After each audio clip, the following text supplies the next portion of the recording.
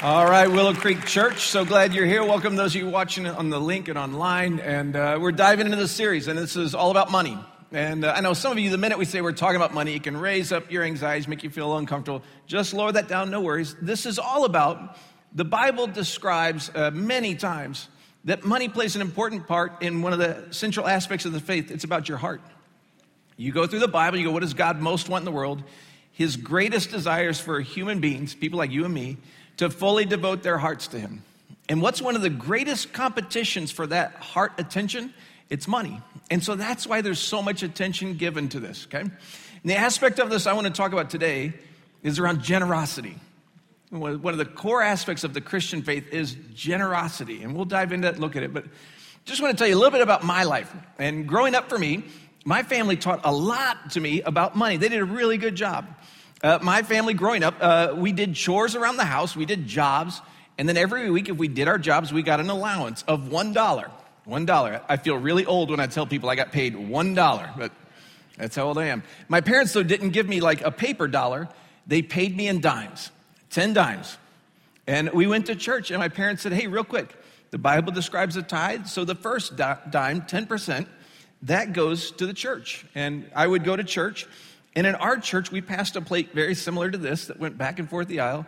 And I clearly remember one of my earliest childhood memories was the joy, actually, of the chance just to put a dime in the plate and be able to see that I made a contribution. That as a kid, I was part of the church. I wasn't just watching the church. I was a part of it. And it felt great. And every week I got those 10 dimes. My parents would say, all right, bring one. We're going to take one to church. Then they taught me, they said, you always put two in savings. You put 2 in the piggy bank. 1 to the church, 2 to the piggy bank. And they just taught me, you need to learn to save, Steve. In your life, you're going to have moments where things come up and you better be prepared for them. So just make it a discipline. 10% to God, 20% to the piggy bank. 1 dime here, 2 dimes there. And then they said, this is the fun part. The last 7 dimes you get to have fun with. That's what you get to have fun and buy whatever you want. And so typically in my life, those 7 dimes went to baseball cards and Star Wars toys. That's what my childhood was like. Raise your hand if your childhood like mine of the 80s, baseball cards and Star Wars toys. Anybody else? No? Okay, good. One guy in the front row, yes, you. All right, good. This is what I spent my money on by and large. And this is what I learned that started early childhood. Like this is preschool days. Again, 1 here, 2 here, 7 for me. 10% to God, 20% savings, 7 for me. This is what I did through childhood. My teenage years, I finally got a job. Parents said it's not dimes anymore, it changes. Got into college, continued this through college, even to adulthood. And I became a pastor at 21 as a college student. And even into my 20s, this is just the pattern I followed. 10% here, 20% there, 7% here. And once I hit adulthood, it was 10% goes to my retirement fund, 10% to the emergency savings fund, right? Those are the 20% how it got divvied up. And I just followed this discipline, just disciplined. Then I heard a pastor talk about giving, the tithe. And he described it not as discipline, he described it as worship. He actually said the phrase that just as we worship God as we sing, we continue that into the offering. That didn't resonate with me at all. I didn't tell it to him, but I thought, this has never felt like worship to me. It's just discipline. It's mechanical. It's transactional. 10 here, 20 here, 70 here. And I thought, if that's true, if it's true that this is to be worship, I need a heart change myself. And so often in my life, when I discover there's something missing, some aspect of my life or my faith, the process you go to is, first, I try to engage my mind. I want to learn about it. And so I do my deep dive into learning. And I just know that my heart always follows my head. What I learn about eventually translates to my heart. And so I just said, I've got to understand scripture on this and really move from a mechanical discipline into a part of my faith. And so I started just with the tithe. I said, I better understand this better. Lots written in the Old Testament about the tithe. The one verse that had the biggest impact on me was this. It's from Leviticus. It's one of the first books of the Bible. It just says, every tithe of the land, whether the seed of the land or the fruit of the trees, is the Lord's. Now again, he's speaking to an agricultural society. So he's saying, whatever you earn, the first tithe is the Lord's, 10%. Notice the words there, and this is what hit me. It didn't say the first tithe is given to God. It says the first tithe already belongs to him. And I realized this moment, I said, oh my gosh, that first dime that I dropped in the plate for years, I always thought I was giving to him. The Bible says you're not giving to him because it's already his. You're merely returning to him what was already his. That's why I changed my language. I go, when we're receiving the tithe here, I just go, God, we return this to you. It's already yours. You've already declared it's yours. And the idea in this that really transformed my heart was I realized everything I have, all the paychecks I had received, that was all a gift. That was a provision from God. And the first 10%, he just says, remind yourself, remind your heart, this all came from me, because that first 10%, that's mine. And so for me, the aspect of worship that changed, the first time I got this, was that every time I got a paycheck, I went, God provided again. And I would just give, return that tithe and go, God, thank you. You're the great provider. I then found there's another verse that says, even your ability to work is a gift from God. So all those years I thought, man, I love working. I really do enjoy it. But even that ability is a gift. And this transformed, again, how I saw the returning of tithes to him at church. And then I kept going just in this study, and I found another verse in the Old Testament. And it describes a much broader perspective of this that was really quite heart transforming. It says this, everything under heaven belongs to me. This is God. God's having a conversation. God says this, everything under heaven belongs to me. Other verses, he says it real clear. Everything on earth belongs to the Lord, right? Crystal clear. And here is the heart transformation. If everything belongs to him, then all 10 dimes were his, not just the first one. My house is his. My car is his. My time is his. In fact, I thought everything I was tempted to say, it's mine, is a lie. It all belongs to God. It all belongs to him. Even, I thought, my time. I'm a pastor. I'm confessing. Much of what you're going to hear is confession from me, just so you know. I used to go, 9 to 5 is devoted to God, right? My work hours. But when I got in the car to leave, it was like, now it's my time. I get to my house and I go, I devote my time at church to the church, but this is my house. Do you hear this? And this all of a sudden is like, oh, wait a second. Time on earth is a gift from God, and he says it belongs to him. And so I go, it's not my time anymore either. It's his time. And so in this, there was this transformation where I realized I'm not the owner now of anything.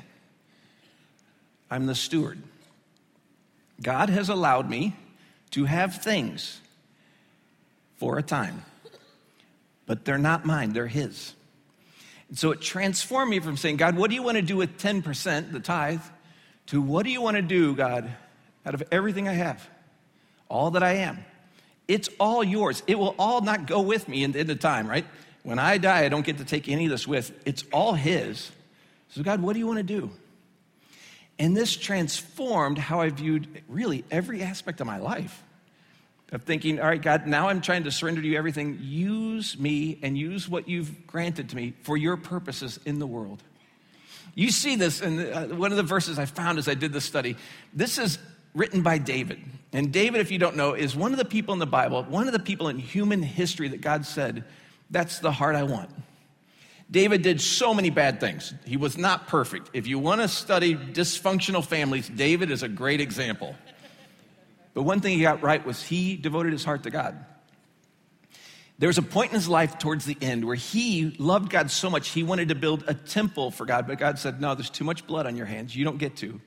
And David begged for the chance, well, at least can I raise the funds for the temple?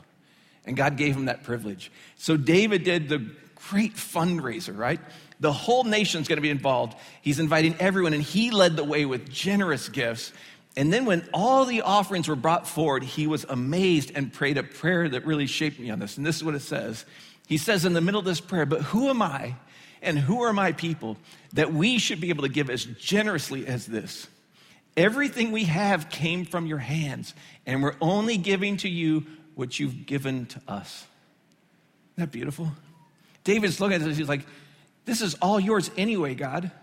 Not only was this a gift to us, but now you're giving us the gift that we feel great about giving back to you. his heart was transformed. He realized he's just a steward. It was already God's. There's one more passage that really transformed my heart on this whole generosity move. And this one's in the New Testament. See, there's a moment in the New Testament. If you think about it, after Jesus died and was resurrected, the first church started in Jerusalem. And then as the church grew and spread, they started churches in all these different cities, all throughout the Middle East and the Mediterranean. But there was a point pretty early on where the church in Jerusalem faced immense financial hardship, just immense hardship. And so the church leaders decided every other church should give an offering to help out the pain of this one first church. And Paul, who was from Israel, had gone out and planted all these churches. Paul was given the task, all these Greek churches, can you lead the fundraiser for them? But Paul knew something. There was one group of churches that was in immense financial struggle already, the Macedonian churches. And in Paul's writings, you can see he was willing to ask a whole lot of other churches that were wealthy, but he was struggling to bring himself to ask an impoverished church to give to another impoverished church. In fact, you almost get the sense he's like, we should be taking a second offering for them. And then Paul writes to the Corinthian church, one of the wealthier churches. He tells them the story of what happened in that Macedonian church. He says, now I want you to know about the grace that God has given the Macedonian churches. Because in the midst of their very severe trial, their overflowing joy and their extreme poverty welled up in rich generosity. For I testify, they gave as much as they were able and even beyond their ability, entirely on their own. They urgently pleaded with us for the what? They pleaded with us for what? For the privilege of sharing in the service to the Lord's people. And they exceeded our expectations. They gave themselves first of all to the Lord, and then by the will of God also to us. They gave themselves first to the Lord, and then to us. Isn't that beautiful? See, a lot of times when I think of generosity, you might too. A lot of times when I think about generosity, I think, oh, that's something the wealthy get to do. That is not the way the Bible looks at generosity. Bible's crystal clear. We all have different financial means. Some have lots, some have little. And when God is talking about the heart of generosity, it isn't how much you have that establishes your generosity. It's how much you're willing to give out of what God's provided for you. So you notice this church, in the New Testament, this may be the greatest symbol of a church's generosity, and this church had very little. So your generosity isn't based on how much you have, right? Every one of us is invited to have some form of generosity. And what amazed all the other churches, because Paul's writing to all of them, he's like, you got to see this story. All of us are invited into a generous life. We'll all be able to give different amounts, but everyone can be part of this. Now, there's a couple of things I learned in this. A couple of things really stood out to me. Notice this. It starts right at the beginning, entirely on their own. Paul's saying, I didn't give a big guilty plea. We didn't put any pressure on them. This was entirely on their own. This is one of the themes throughout Scripture. When it comes to generosity, you have a choice. The very first fundraiser in the Bible for a place of worship is Moses. Moses builds what they called the tabernacle in the Old Testament. And he said this to the people of Israel. He said, hey, here's the deal. We want to build this, but this is entirely on your own. So go to your home, you and your family. You, in the privacy of your home, decide if you want to be part of this or not. And then decide if you do, what do you want to give? And then whatever you give is what we'll build with. But the sense is, you're on your own. No guilt, no shame, no pressure, on your own. Isn't that beautiful? Same thing's true with this. See, again, the path of generosity, this adventure of generosity begins with just, are you willing? Do you even want this? And God gives you the respect. You can say no or you can say yes. But notice this. He says, entirely on their own, what'd they do? They pleaded with them.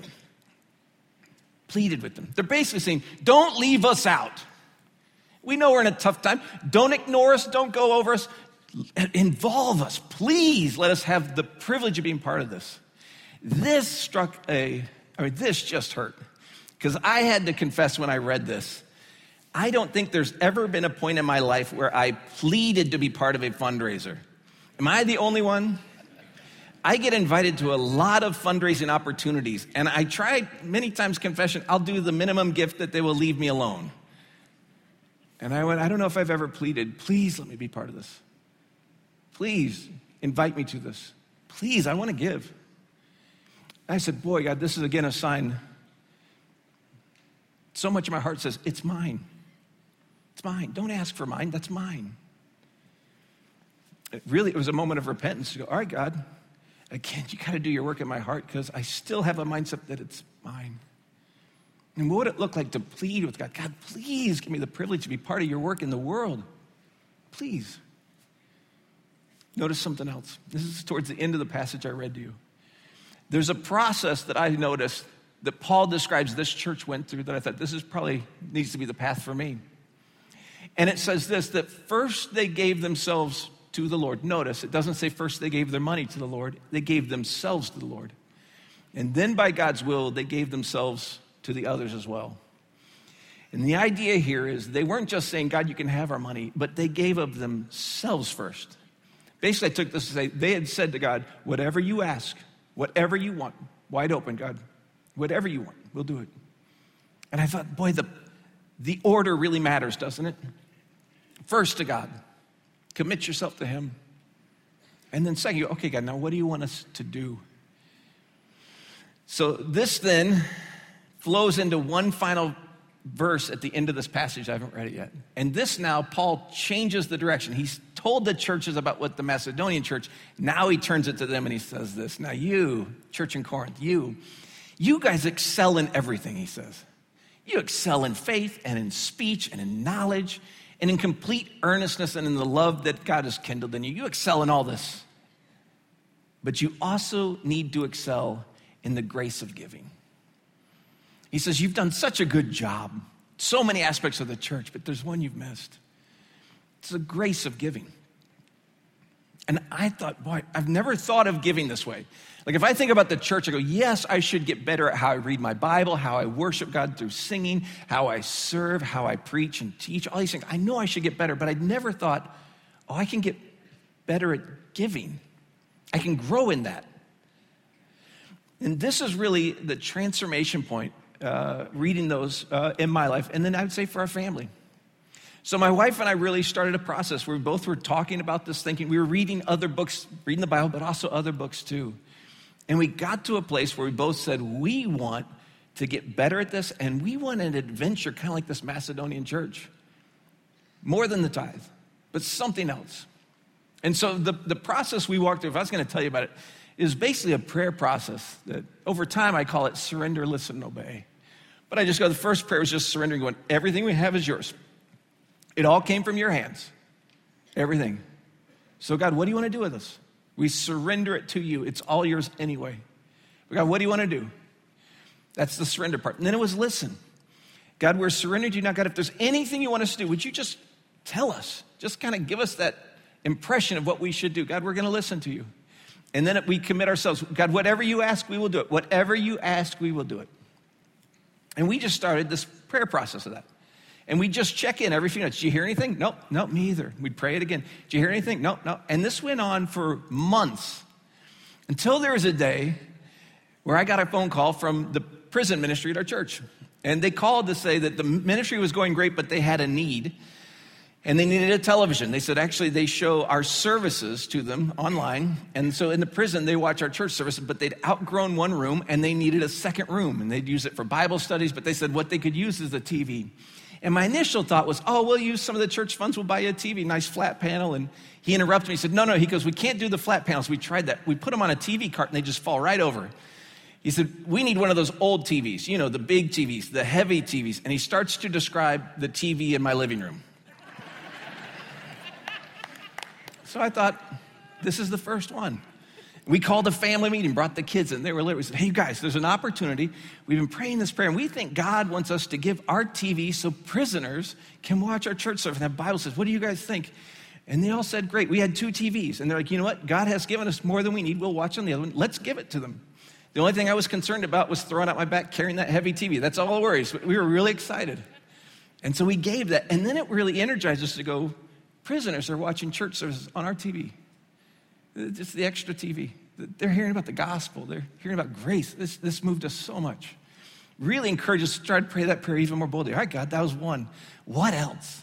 What else do you want to do? What else can we join you in? What other prayers can we be part of help with answering? And a few weeks passed. And one of the things we wanted to do as a family, we wanted to serve together.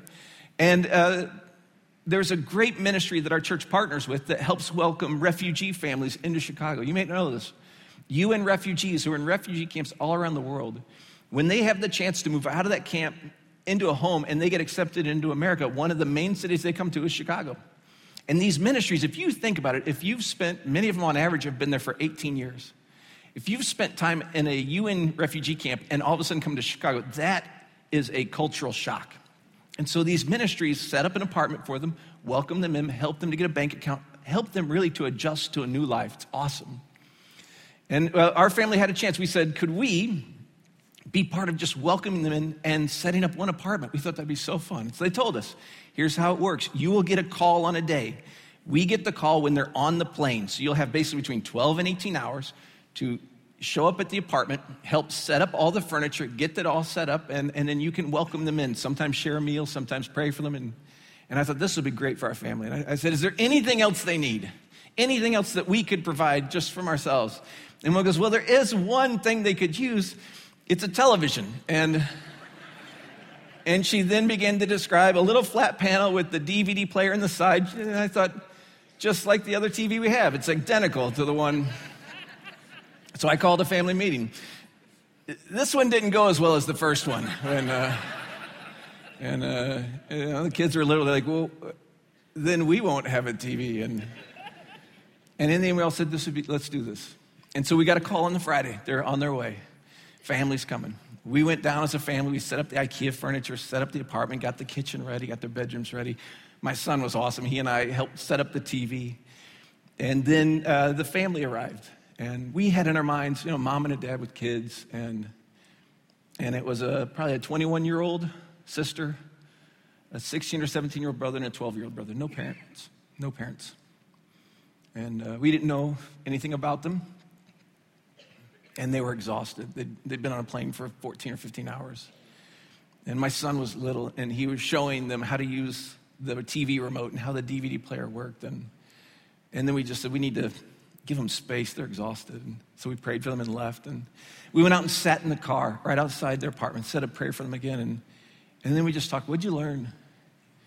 And how did that feel to serve? And what do you think? And we were all in agreement, like, so glad we could give something to them. What must they have gone through? And it shaped our family. And we're so grateful God would allow us to play a part in this. That this family who experienced so much hardship, could we just do something little for them? And this kind of really was the start of this adventure of surrendering and really experiencing God's promptings and asking us to be generous. And the next one's a little different. The next one, my wife came home one day and she goes, I think I got a prompting. And then she described what would be the largest financial gift we'd given in our lives. She told me the amount she felt prompted to give. And my response, I confess to you, was, oh. And she said, so are we only going to listen to your promptings? Yeah, we're still married, so you know how that ended up. So, yeah. And she was right, and we felt great about it. One of the other things you need to know in this, one of the things we saw was that God's a God of the resupply, is the phrase I keep using on it. He resupplied us. The funny thing is we gave those TVs, and just a few weeks passed, and a woman called and said, hey, we're changing our house, and we just had an extra TV. Would you want a TV? And I was like, man, all right, God, well. And it was identical to the TV we'd given away. So okay, whatever. And God does that, right? It's all his. What he's looking for is someone who's willing to be used. Amen. He can resupply, he can take and give. It's his. It's all his. He's already declared that in the Bible. And so, we had this great adventure. He had all these different things for us. But then there's a day that the story takes a little turn. I'll confess this to you. It's a Sunday morning like this one. I stand down front after the talk, and people line up for prayer. I just say, if you want prayer, come on up. And a guy came up, and the minute I saw him, I sensed God say, give him $100. Well, I don't carry that kind of money. I don't have any money with me. And so I thought, well, I'll get it for him, And it was a busy week, and I forgot about it. And the next Sunday, same thing. Anybody needs prayer? And he comes down again, and it was like, I don't have the $100. And And I've never seen him again. And a few weeks passed, and I lead a staff. And I had asked the staff member, I met with him, I said, hey, I've got an important job I need you to do. Will you take this on? He said, yes. I said, great, I need it done this week. He said, great. A week passed, I brought him into my office. I said, hey, real quick update, how'd that go? And he goes, I got busy, I forgot about it. I said, okay, one more week, but I need you to do it. He goes, great, I'll do it. Another week passed, and he didn't do it. And I got upset. I didn't show it, but I felt anger. I was like, I'm your boss, and I asked you to do this, and you didn't, and then it hit me. And Steve, God asked you to do something. He gave you a couple weeks, and you didn't do it either. What must God think? And I remember he left my office, and I closed the door. I was like, God, I'm so sorry. I told you I'd do whatever you asked, and I didn't do it. I should have gone right away, taken care of it. I didn't. And my excuse was that I'm busy. God, I hope you can forgive me. And I hope you can still use me. And truthfully, all the adventure stopped. I kept praying, God, please forgive me. God, please give me another shot. God, please use me. Radio silence, nothing. Weeks into months, maybe a year or more. And I got to the spot where I thought, maybe I just screwed it up. Maybe that's it. There's nothing more, right? And but I kept praying. God, I'm still surrendered. God, I'm just begging for another shot, please. I'm still so sorry. Please, God, just use me. And then there's a Saturday morning where a group of guys who were meeting for Bible study had asked, would I just swing by and just say a few words to them? And so I said, sure. He showed up, just said a few words, and I ran into a guy there, and immediately I got the sense, get him $100. And so I ran out the door, and I got $100. So I said, I got to be faithful immediately, right? And then I thought, how do I give it to him? And it was crystal clear. He shouldn't know it was from me. And I thought, well, how in a big room full of people am I going to give it to him without him knowing? So I put it in a little envelope, and I'm staring, looking for an opportunity. And he put his Bible down on the table and walked away. And I thought, this is my shot. I ran over and I slid it in his Bible and I closed it. And then literally I ran out the door and didn't say anything to anybody. And then it hit me. You know, not every Christian reads their Bible every day. And what if he puts it on the shelf and it sits there for a few months? So God, should I tell him? Should I say, I don't know if you've read Genesis lately, but there's a lot in Genesis. A lot of value in Genesis. And the sense I got was, I got this. You did what you're supposed to do. That's all I have to do. A few weeks passed, and I ran to him, and he goes, Pastor, I have to tell you this story. He goes, I met a family that doesn't have anything. He goes, you know, we don't have much, but they don't have anything. And God told me I'm supposed to give them $100. And I said, God, we don't have $100. What am I supposed to do? He said, I got this sense. Just go to the Bible and you'll find the answer you need. He says, Pastor, you wouldn't believe it. I opened up the Bible. You know what was in there? An envelope. And how much was in the envelope? $100. Pastor, can you believe it?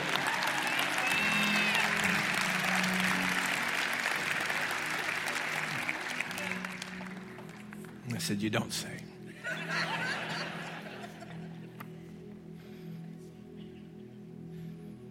And he had so much joy that God had provided the means that he could give to somebody else. See, here's the thing. What I've found in this is so many people are praying and they're desperate. They need something from God. And so often the way God will answer that prayer is by turning to one of his followers who's opened up their hands and said, God, use me, who's willing to be used, and just said, will you be the one who'll be the part of answering that prayer? And then you get the joy to be a part of God's activity in the world. See, you'll hear me say this a lot. I believe God is real, and I believe he is good, and I believe he is involved in your life way more than most of us notice. He's constantly at work in our world, and he's inviting you and me. If we're willing, we get to be participants in that. We get to be a player in his incredible story. You could have a role, but it starts with you and me and our hearts going, God, would you use us? Everything's surrendered to you. God, I'm listening to you. Just prompt me. One ear to heaven all the time, God, whatever it is. And then the willingness to do what it takes. Are you willing? Are you willing to say a prayer like that? God, use me. Are you willing to open up your hands? God, everything I have is yours. Are you willing to do whatever he asks? Are you willing? If you are, what I'll tell you is this. He can take a faith that feels mechanical and turn it into an adventure. He can take a heart that's gotten hardened and he can soften it and use it out of love. He can transform your faith, and you can see him at work in your life and the lives of others. And I'll just tell you this straight up. It's the best adventure of your life, but it all starts with, are you willing? Are you willing? I hope you are. I hope you just open up your hand and say, God, I want this. Put me in the game. However I can play, I'll do it. And you do this. You do this, and I'm trusting and believing that God will lead you on an adventure and give you stories that you're going to tell your whole life.